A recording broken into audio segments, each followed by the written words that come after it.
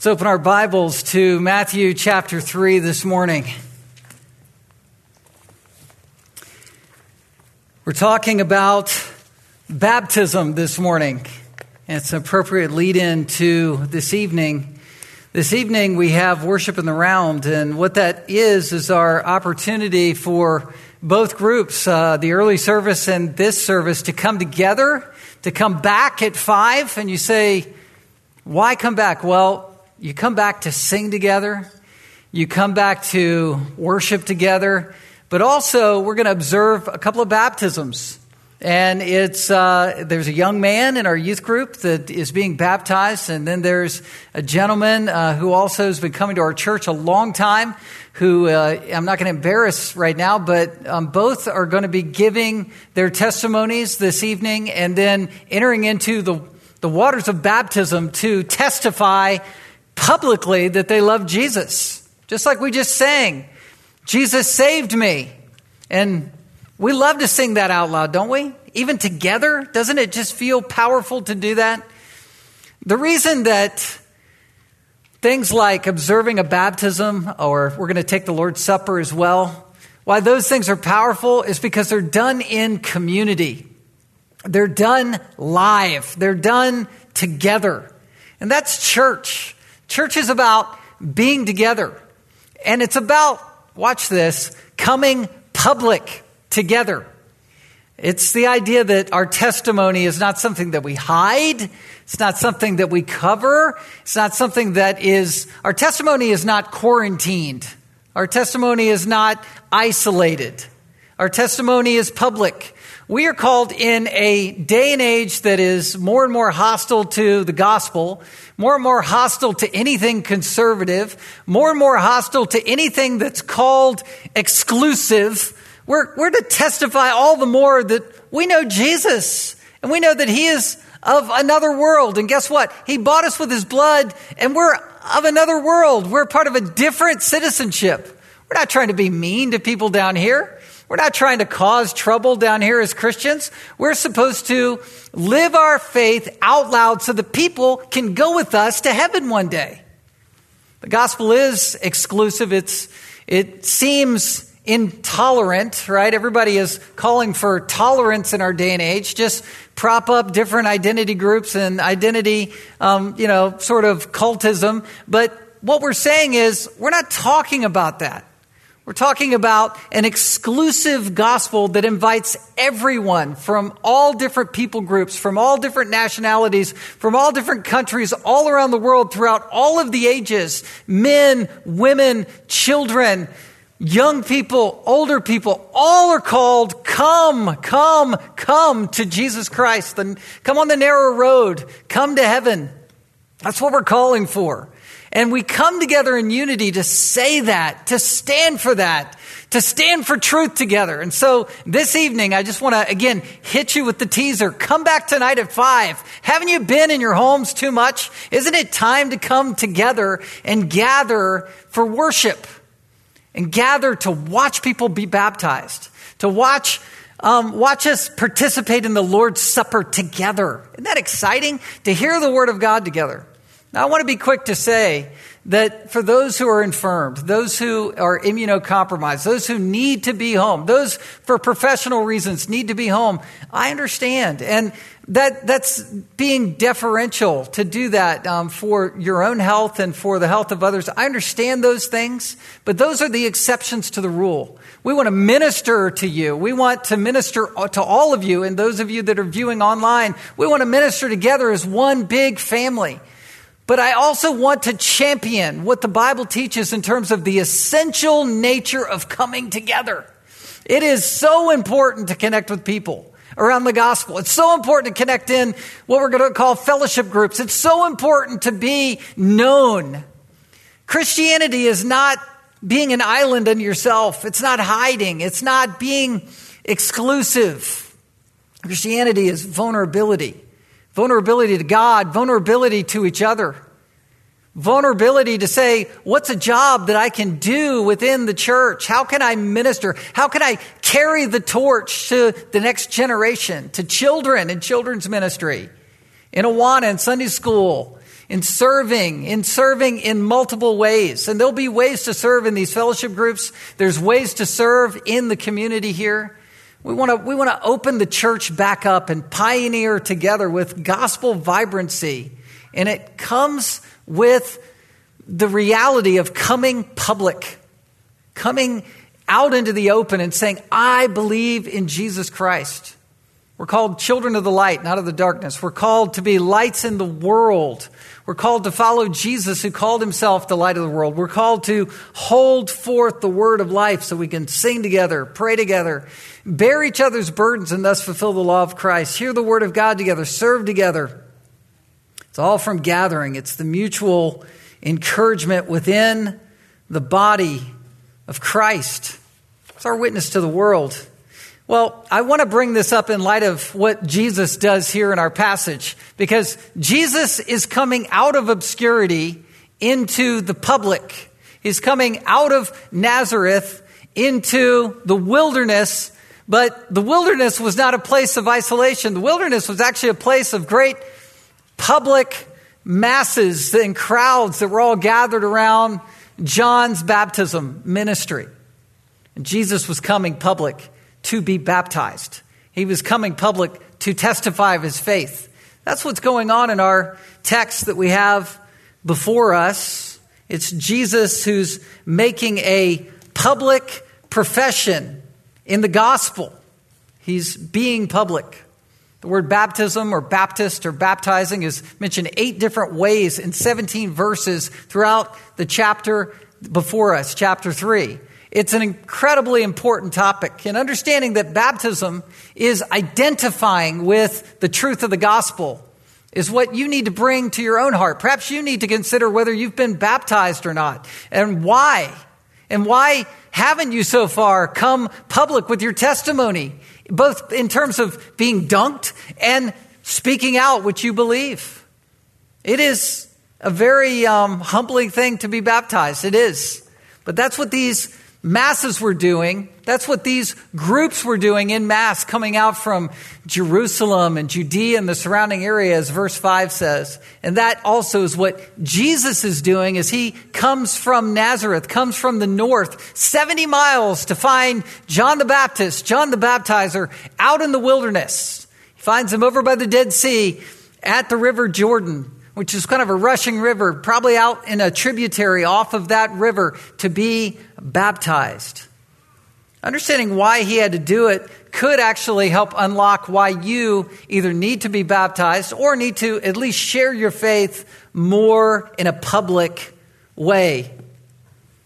So if you're taking notes, you can follow and mark this as an outline. Jesus makes a public profession to reveal himself and his mission to save. He's making a public profession to reveal himself and his mission to save. And under that, this is Jesus' public profession. We're going to hear Jesus' public profession followed by another public profession. So Jesus' public profession first. Listen as I read verses 13 through 15. Then Jesus came from Galilee to the Jordan to John to be baptized by him. John would have prevented him, saying, I need to be baptized by you, and do you come to me?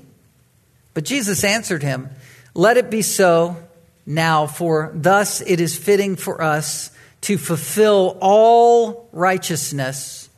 Then he consented.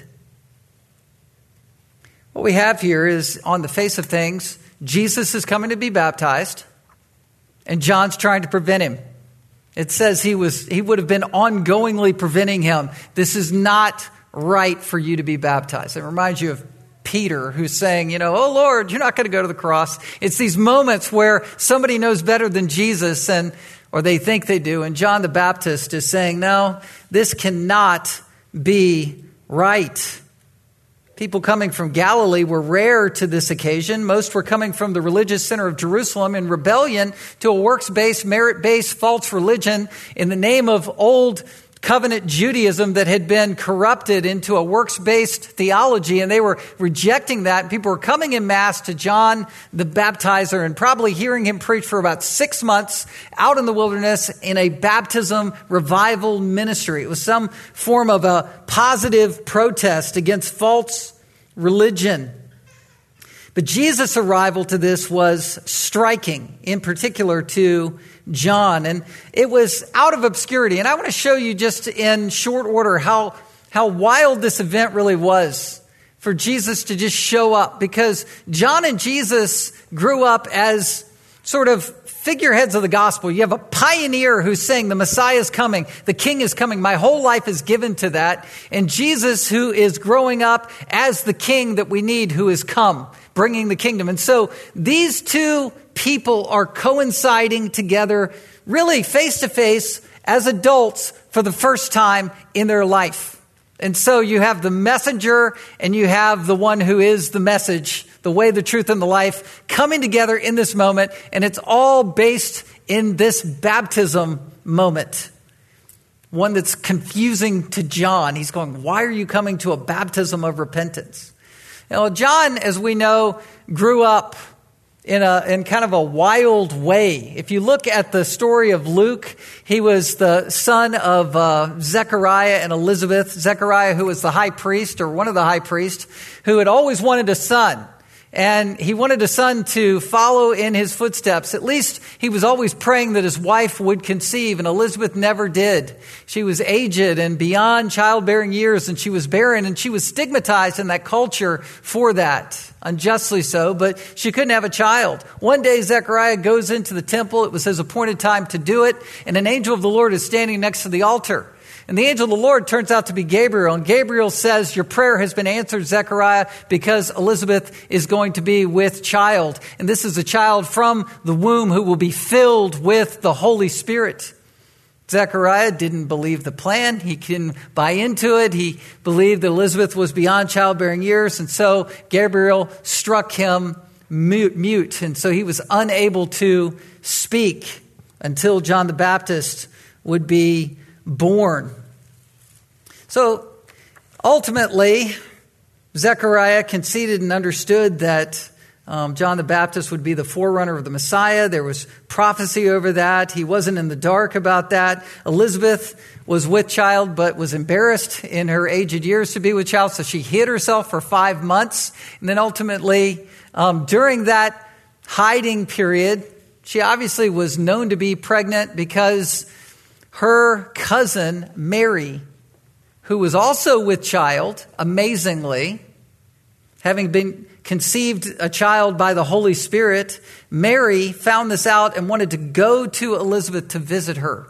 And so Luke's gospel speaks of this, but Mary would have traveled all the way from Nazareth 100 miles past Jerusalem down the Jordan pathway, or the Jordan Valley sort of passageway, walking or riding, not sure how, to what was called the hill country. And so she went into the house of Zechariah, saw Elizabeth, and immediately the baby John leapt in Elizabeth's womb. Do you remember that? And it was because John was filled with the Holy Spirit supernaturally, even as a little baby in the womb. Luke 1:15. This is a definite right to life passage. This is a baby who is alive and a person and is named, and in this case, filled with the Holy Spirit in the womb.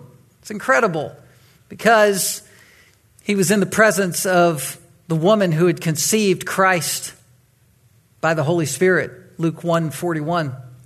Suffice it to say, Mary and Elizabeth, both informed by angels, informed in their hearts, informed by prophecy, knew that they had very, very significant babies for the kingdom and for kingdom work. Now, they must have compared notes, and they did. And they must have told their children about who they were, and I'm sure they did. But what was their grow-up story looking like? Their grow-up plan. John's grow-up plan, Luke 1:80. This is John the Baptizer. He grew up and became strong in spirit, and he was in the wilderness until the day of his public appearance to Israel. So he's strong in spirit, and then at some point it was like, well, you're out in the wilderness. So I guess he was homeschooled, I'm not sure. But anyway, he was out there in the wilderness. He was destined to be a prophet, to take up the mantle for Elijah, to be out in the wilderness eating locusts, honey, camel's fur, leather belt, preacher. That was what his whole life was given to under a Nazirite vow. And then Luke 2:40, Jesus, he grew up, became strong, filled with wisdom. He's in Nazareth in just an obscure little town outside of Galilee, in favor with God. The favor of God was upon him. Around 12, I'm sure he went down with his parents at Passover, and he was there and he was confounding the teachers. But after that, it says he increased in wisdom and stature in favor of God and man. And that's all we really know about Jesus. That's all we really know about John. But what we can surmise as we harmonize this with John 1:33, John's testimony, he said, I myself did not know him. I didn't know him till the baptism moment. They didn't know each other. This is sort of an amazing collision of time and space where the redemption mission is launching. Things are initiating in this moment. Jesus was brought up as a carpenter's son. He had half brothers. He was just probably a tradesman doing his thing. And then suddenly he's on mission. John's been on mission. And here is this event. It says in John 1, verse 29, that right before the baptism, John sees Jesus and he knew that he was the Lamb of God. Behold the Lamb of God who takes away the sins of the world. The Spirit of God told him that. He knew. And then after he baptized him, he repeated it again the next day. Behold the Lamb of God. John says that right after in John chapter 1, the Lamb of God who takes away the sins of the world. But even though John knew that Jesus was the Lamb of God, maybe especially because John knew that Jesus was the Lamb of God, he did not want to baptize him. Remember the passage from last week? I baptize with water, but he will baptize by the Holy Spirit and fire. There's judgment coming. He's the judge. He's the heart-changing doctor. He's the one who transforms and baptizes on the inside. I'm the preacher who's representing that and baptizing you on the outside. I'm not supposed to do it. Jesus is supposed to give me something. I'm not supposed to give him something. I'm not worthy to do it. Pharisees, Sadducees, you are not worthy to be baptized by me, but I am not worthy to baptize the Son of God. I'm not sure all of how much John knew about Jesus exactly until this event, but he knew that he was the sacrifice for sin, not someone in need of repenting of sin. He was clear, and that's why he was wanting to deter Jesus from doing this, from going through this. So why did Jesus have to be baptized? I believe he had to be baptized because Jesus did get baptized, because he overrode John's deterring or prevention. He overrode it. John said in verse 14, I need to be baptized by you, and do you come to me? It's completely conflicted. So why did Jesus have to be baptized? Here's 2 subpoints under point 1, Jesus' public profession. His profession was simply this. First of all, Jesus came to solve your sin. You could add a word to that, solve your sin problem. Jesus came to solve sin. That's why he entered into the waters of baptism under a baptism of repentance. Jesus wasn't repenting. He was coming as Redeemer. And the picture of immersion is the picture of full and complete identification and commitment to what it symbolizes. The waters of baptism under John symbolized being washed from sin. And Jesus is the one who washes away your sin. He entered into the waters of baptism to enter into your sin and enter into your shame, to identify with your sin and identify with your shame. 2 Corinthians says, chapter 5, verse 21 says that he who knew no sin became sin on our behalf that we might become the righteousness of God in him. Jesus, who was perfect, who's innocent, who's the Lamb, takes on your sin. And it's a picture of that where he's immersed in the waters of baptism in the name of repentance. He is the solution for sin. Israel understood that they were in sin. That's why they were participating in this baptism of repentance. There were no baptistries in the temple. They didn't exist. It didn't happen. The only baptism that had happened in Israel's Old Covenant religion and faith was the baptism of a Gentile that was a proselyte baptism, where somebody who was not a Jew believed in the God of the Jews and said, I want to identify with the people of God under the God of the Jews, and so I'm going to immerse myself into this commitment. And thousands of people in droves, in mass, were coming out, leaving the religious center, saying, I'm identifying as if I'm a Gentile, starting anew in a fresh way, saying, I have a new beginning. I'm repenting of this false version of my old religion, where the old covenant system had been contorted and twisted into a merit-based theology, where you're earning your way to God. I'm rejecting that, and I'm repenting of my sin, and I'm identifying with God in this way. Well, Jesus understood that they were coming clean, but he was stating that he was the answer. He's the better Israel. He's the new beginning. He's the one who transforms someone from the inside out. There's a lot of parallels that are built in Matthew between Israel and between Jesus. There really are. Back in Matthew chapter 2, there's the reference in verse 15 where Jesus is called out of Egypt. I have called my son. It's a reference from Hosea 11:1. Well, remember, the nation of Israel came out of Egypt. And so it's parallelism to say, just as Israel was rescued and redeemed from Egypt, from that bondage, Jesus is the Redeemer who comes out of Egypt.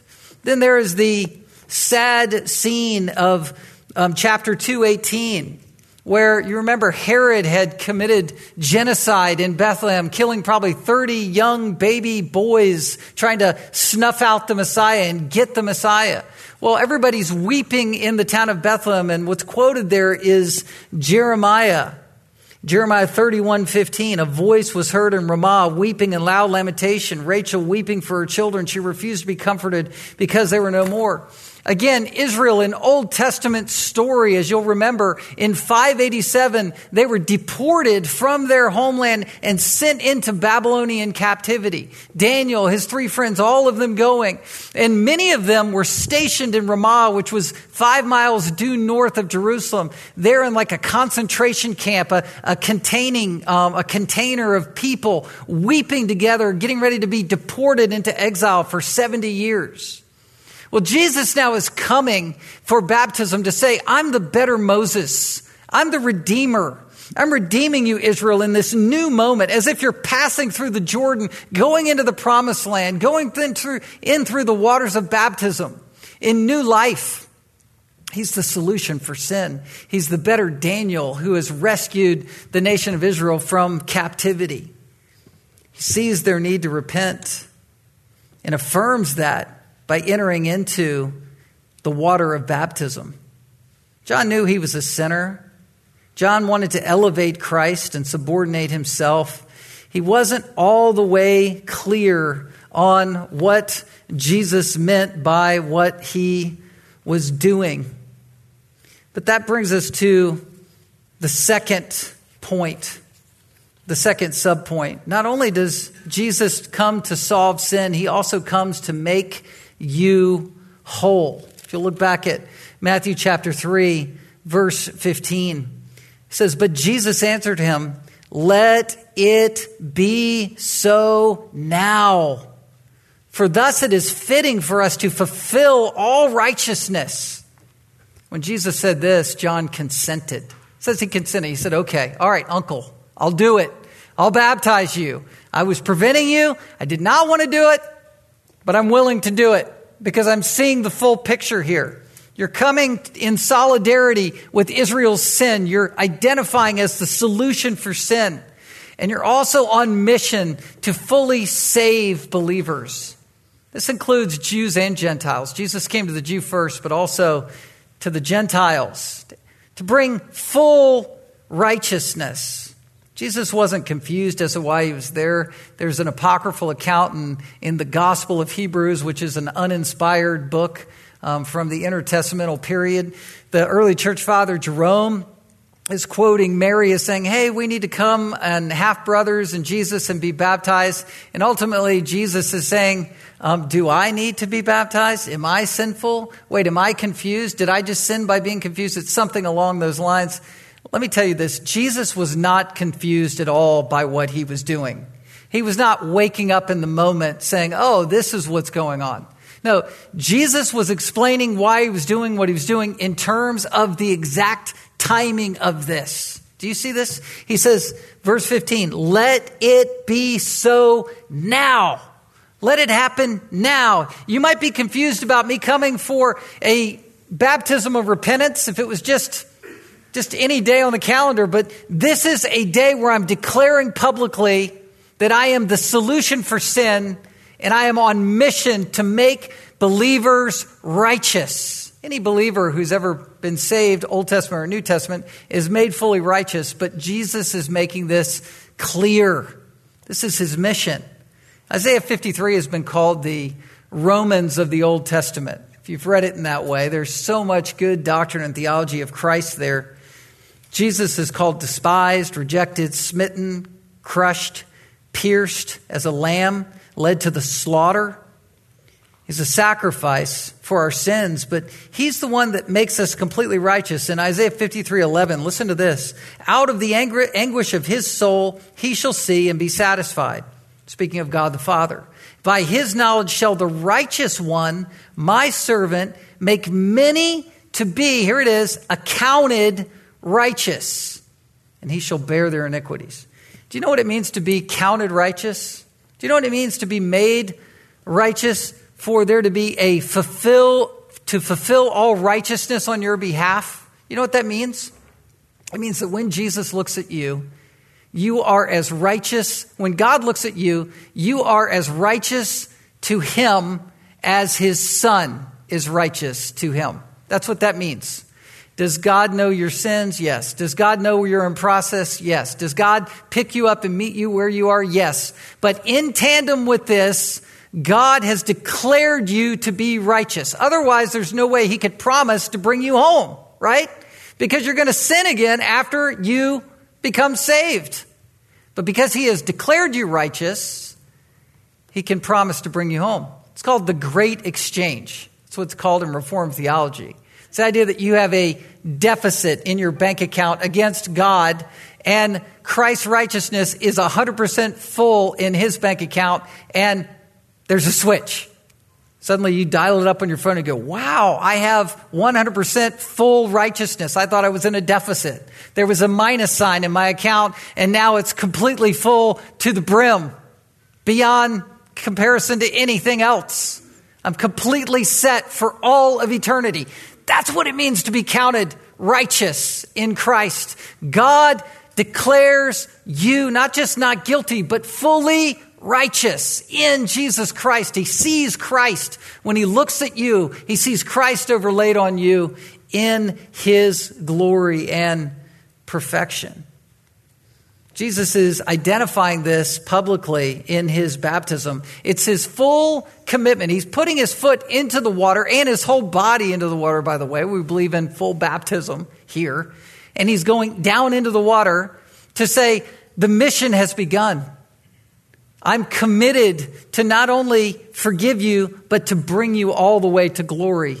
My commitment is full. My commitment is complete. And I'm committed to undergo the cross. That's what he was doing.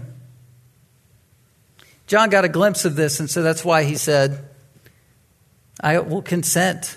It says, then he consented. The word consent is the same word for forgive. It's aphiemi in the Greek. It means to let something go. John was going, no, you can't do this. Okay, it's because you're on mission. You're the king who's come. I'm going to let it go, and I'm going to baptize you. That's the profession of Christ. Let's look now at the profession, the second public profession, which is God the Father's profession. God the Father's profession. This is verses 16 and 17. Look at this. It says, when Jesus was baptized, immediately he went up from the water, and behold, the heavens were opened to him. And he saw the Spirit of God descending like a dove and coming to rest on him. And behold, a voice from heaven said, "This is my beloved Son, with whom I'm well pleased." Hey, Jesus was baptized. He went into the water because it says he came up from the water. And that's important. When someone is baptized, it's important. It'll be important tonight at 5 p.m. Please come back. That's my infomercial. It might be the last time I say it. Probably not. Observing baptisms, hearing testimonies are important and they're special. But there's something special surrounding the baptism as well. And that is your heart and your prayer connecting with that person who's being baptized. That person testifies before God and before the congregation. And then that person is embraced in love and affection and invited into the family of God to say, we are affirming your identification with Christ and your identification with his body. Welcome home. That's baptism. It's sort of coming from two directions, right? What the person does and how the person is received. Here, Jesus is baptized, and then heaven opens up, and he is affirmed by his Father in that baptism. It's incredible. The emphasis of the verses here are more on what happens after Jesus' baptism than Jesus' baptism in and of itself. It's the receptivity. It's the applause from heaven that rains down on the person who is identifying in the gospel. That's what Jesus is doing. He is being applauded by his Father. It says he was baptized, which means to be immersed. And immediately he went up, which as Jesus comes up out of the water, his head is surfacing out of the water. The heavens were opened to him, and the Spirit of God is descending down upon him. So Jesus is coming up and the Spirit is coming down. The language here is interesting. It says the heavens were opened up. That word opened is the idea of a gaping mouth. It's the idea of the mouth of the sky is opening up over Jesus Christ as he comes up out of the water. It's used in other passages of a heart opening up or people speaking openly. It's the openness of heaven. Heaven is opening up over Jesus Christ. And the Spirit of God is viewed as literally climbing down or descending down as if a dove and coming to rest on him. I'm going to talk about the Holy Spirit a little bit there. It is the Holy Spirit coming actually in the form of a dove. Did the Holy Spirit, the third person of the Trinity, look like that animal? There's a picture of a pigeon or a dove coming back in the name of hope when the waters receded and Noah's Ark is left and his family is left whole and animals. There's a picture of hope there. I'm not sure that the Spirit of God actually looked like the bird, like in the stained glass windows that we see in churches. But it really doesn't matter one way or the other. We know the earliest reference to the Holy Spirit is where in our Bibles? Genesis chapter 1, verse 2. The Spirit of God is hovering over the waters of the deep. So hovering, it's bird-like. But the Spirit of God is also ruach in the Old Testament compared to wind that comes upon people. In John 3, Jesus said to Nicodemus, the wind blows where he wills or it wills, and it's pneuma there. The Holy Spirit is a person. It's the third person of the Trinity of the Godhead. When Peter confronted Ananias and Sapphira, he said that you have lied to the Holy Spirit, a person who is God. We are baptized in the name of the Father, the Son, and the Holy Spirit. Three persons of the Trinity, though there is one God, Deuteronomy 6. You have God the Father, God the Son, God the Holy Spirit, co-essential, co-eternal, equal in power. It's amazing. They act within their individual roles. You have God the Father, God the Son, who is submissive to the Father, God the Holy Spirit, who is always adoring and promoting the Lord Jesus Christ, who inspired Scripture, who comes as the Spirit of truth, who is, Lord willing, illuminating your heart to believe that this account is real and meaningful to you right now. That's the role of the Holy Spirit. The Lord Jesus Christ is the intercessor between God and man. And the Father is our Heavenly Father, who we know personally and intimately as adopted children. The intertrinitarian fellowship, the love relationship between the three represent perfect community from all of eternity. The community that we are invited into to fellowship in. The Trinity is on full display here in this text. God the Father extolling, speaking love over the Son, fully God, fully man, being baptized, who's come in the form of a servant, taking on human flesh to be baptized, and then the Spirit of God, the Holy Spirit resting upon him. Perfect picture of the Trinity.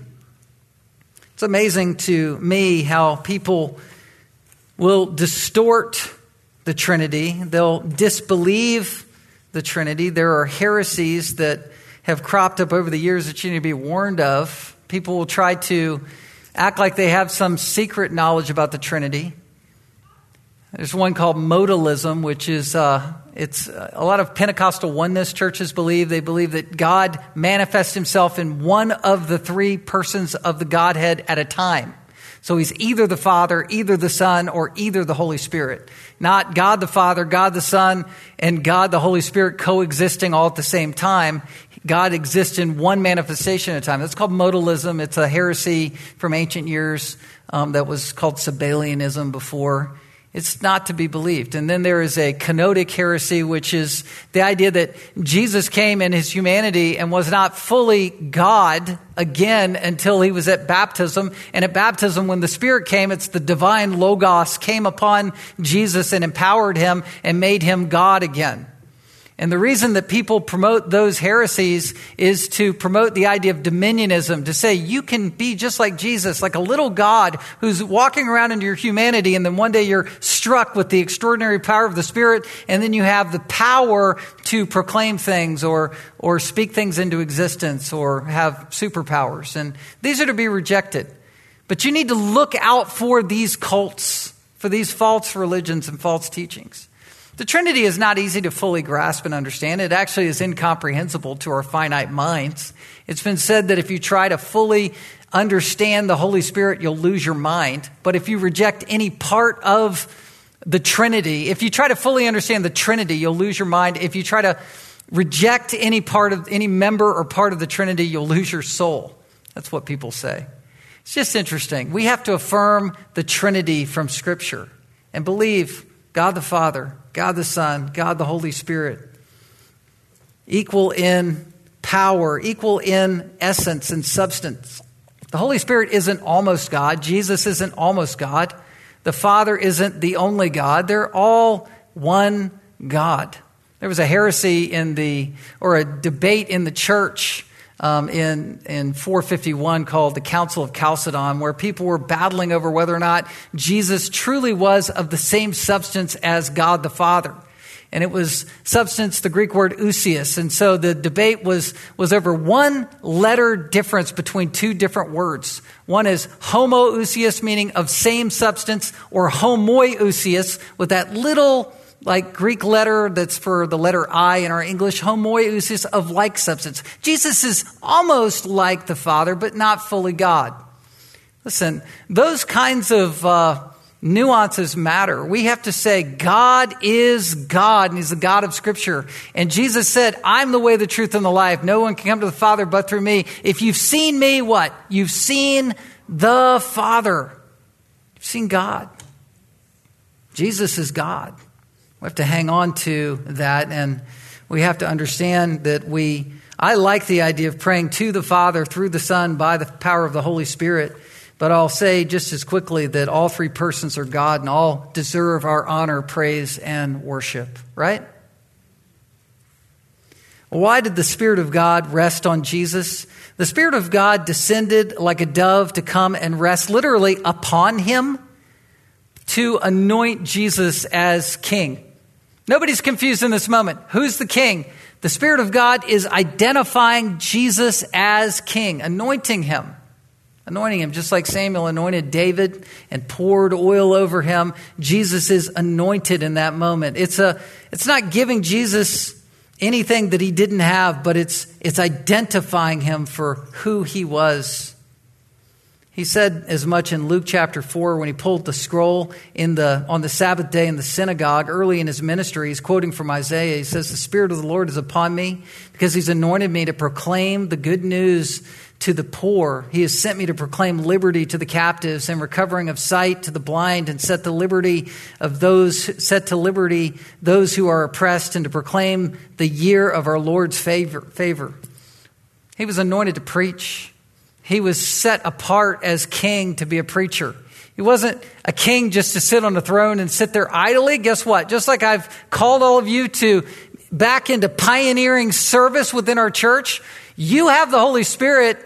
You have been given a gift by God. Don't sit idle on it. Come public with it.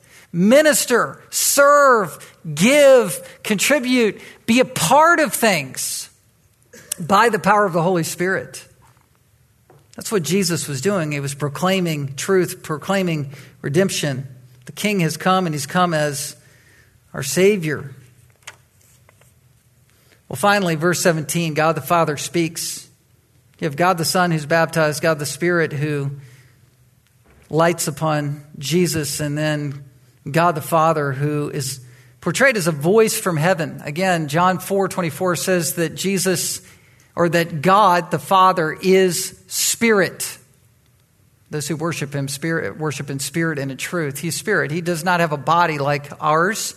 God the Father is represented by his voice from heaven. The word is phonon, and it's voice, which is a loud declaration of thunderclaps. Everybody is hearing this. Everybody's party to this voice from heaven. This isn't an isolated message just to Jesus or just to John and Jesus in this moment. There are thousands of people around watching Jesus be baptized, observing the Holy Spirit descend from heaven, and then the voice comes down from heaven. "This is my beloved Son with whom I am well pleased." There's a lot of things that a lot of people will say about you in your lifetime. The only person that says something about you or me that really matters is one person, and that is God the Father, right?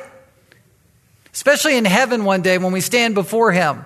We want him to say, "Enter into the joy of your master. You are my son, get in here. When I see you, I see my son, Jesus Christ, wrapped around you. You have the righteousness of Christ. You're fully forgiven. Come in." That's what matters. And God the Father is affirming his Son. God could not be more pleased. He could not be more proud. He could not be more excited than he is in this moment. The applause from heaven is raining down. The plan of God was always for the Son to come as Redeemer, as Lamb.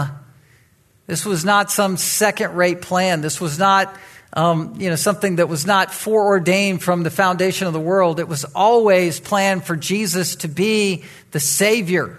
For God so loved the world that he sent his only Son, that whosoever believes in him should not perish but have everlasting life. God the Father and God the Son were in complete communion, complete unity, complete fellowship in eternity past, making this plan together for Jesus to come. Philippians 2 says Jesus chose to take the form of a servant, to put on flesh. He who was rich became poor for our sake, that we might experience the riches of God. Do you realize that? Jesus chose to follow the plan, and he was in perfect intertrinitarian fellowship about this plan. 1 John 2, verses 1 speaks of how we have an advocate with the Father. And the advocate is the Lord Jesus Christ. Jesus Christ was in proston theon. He was in face-to-face eye contact with the Father over this plan all along. And God the Father is affirming that Jesus has entered into this plan, is fully committed, fully engaged to be solid as the Savior for your sin and solid as the solution for your righteousness, which will come by the death of his Son on the cross. Jesus is fully committed to die for your sins. That's what he was saying here, and he did die for our sins. The Father affirms this. He is his beloved Son. He loves his Son. There's intimacy and fellowship and warmth, and he's well pleased with Jesus' willingness to be our Savior for our sins. Psalm 2:7 is part of what the Father is quoting. It says, "The Lord said to me, you are my Son. Today I have begotten you." Isaiah 42:1, "Behold my servant whom I uphold, my chosen in whom my soul delights. I have put my spirit upon him. He will bring forth justice to the nations." This is all part of God's plan.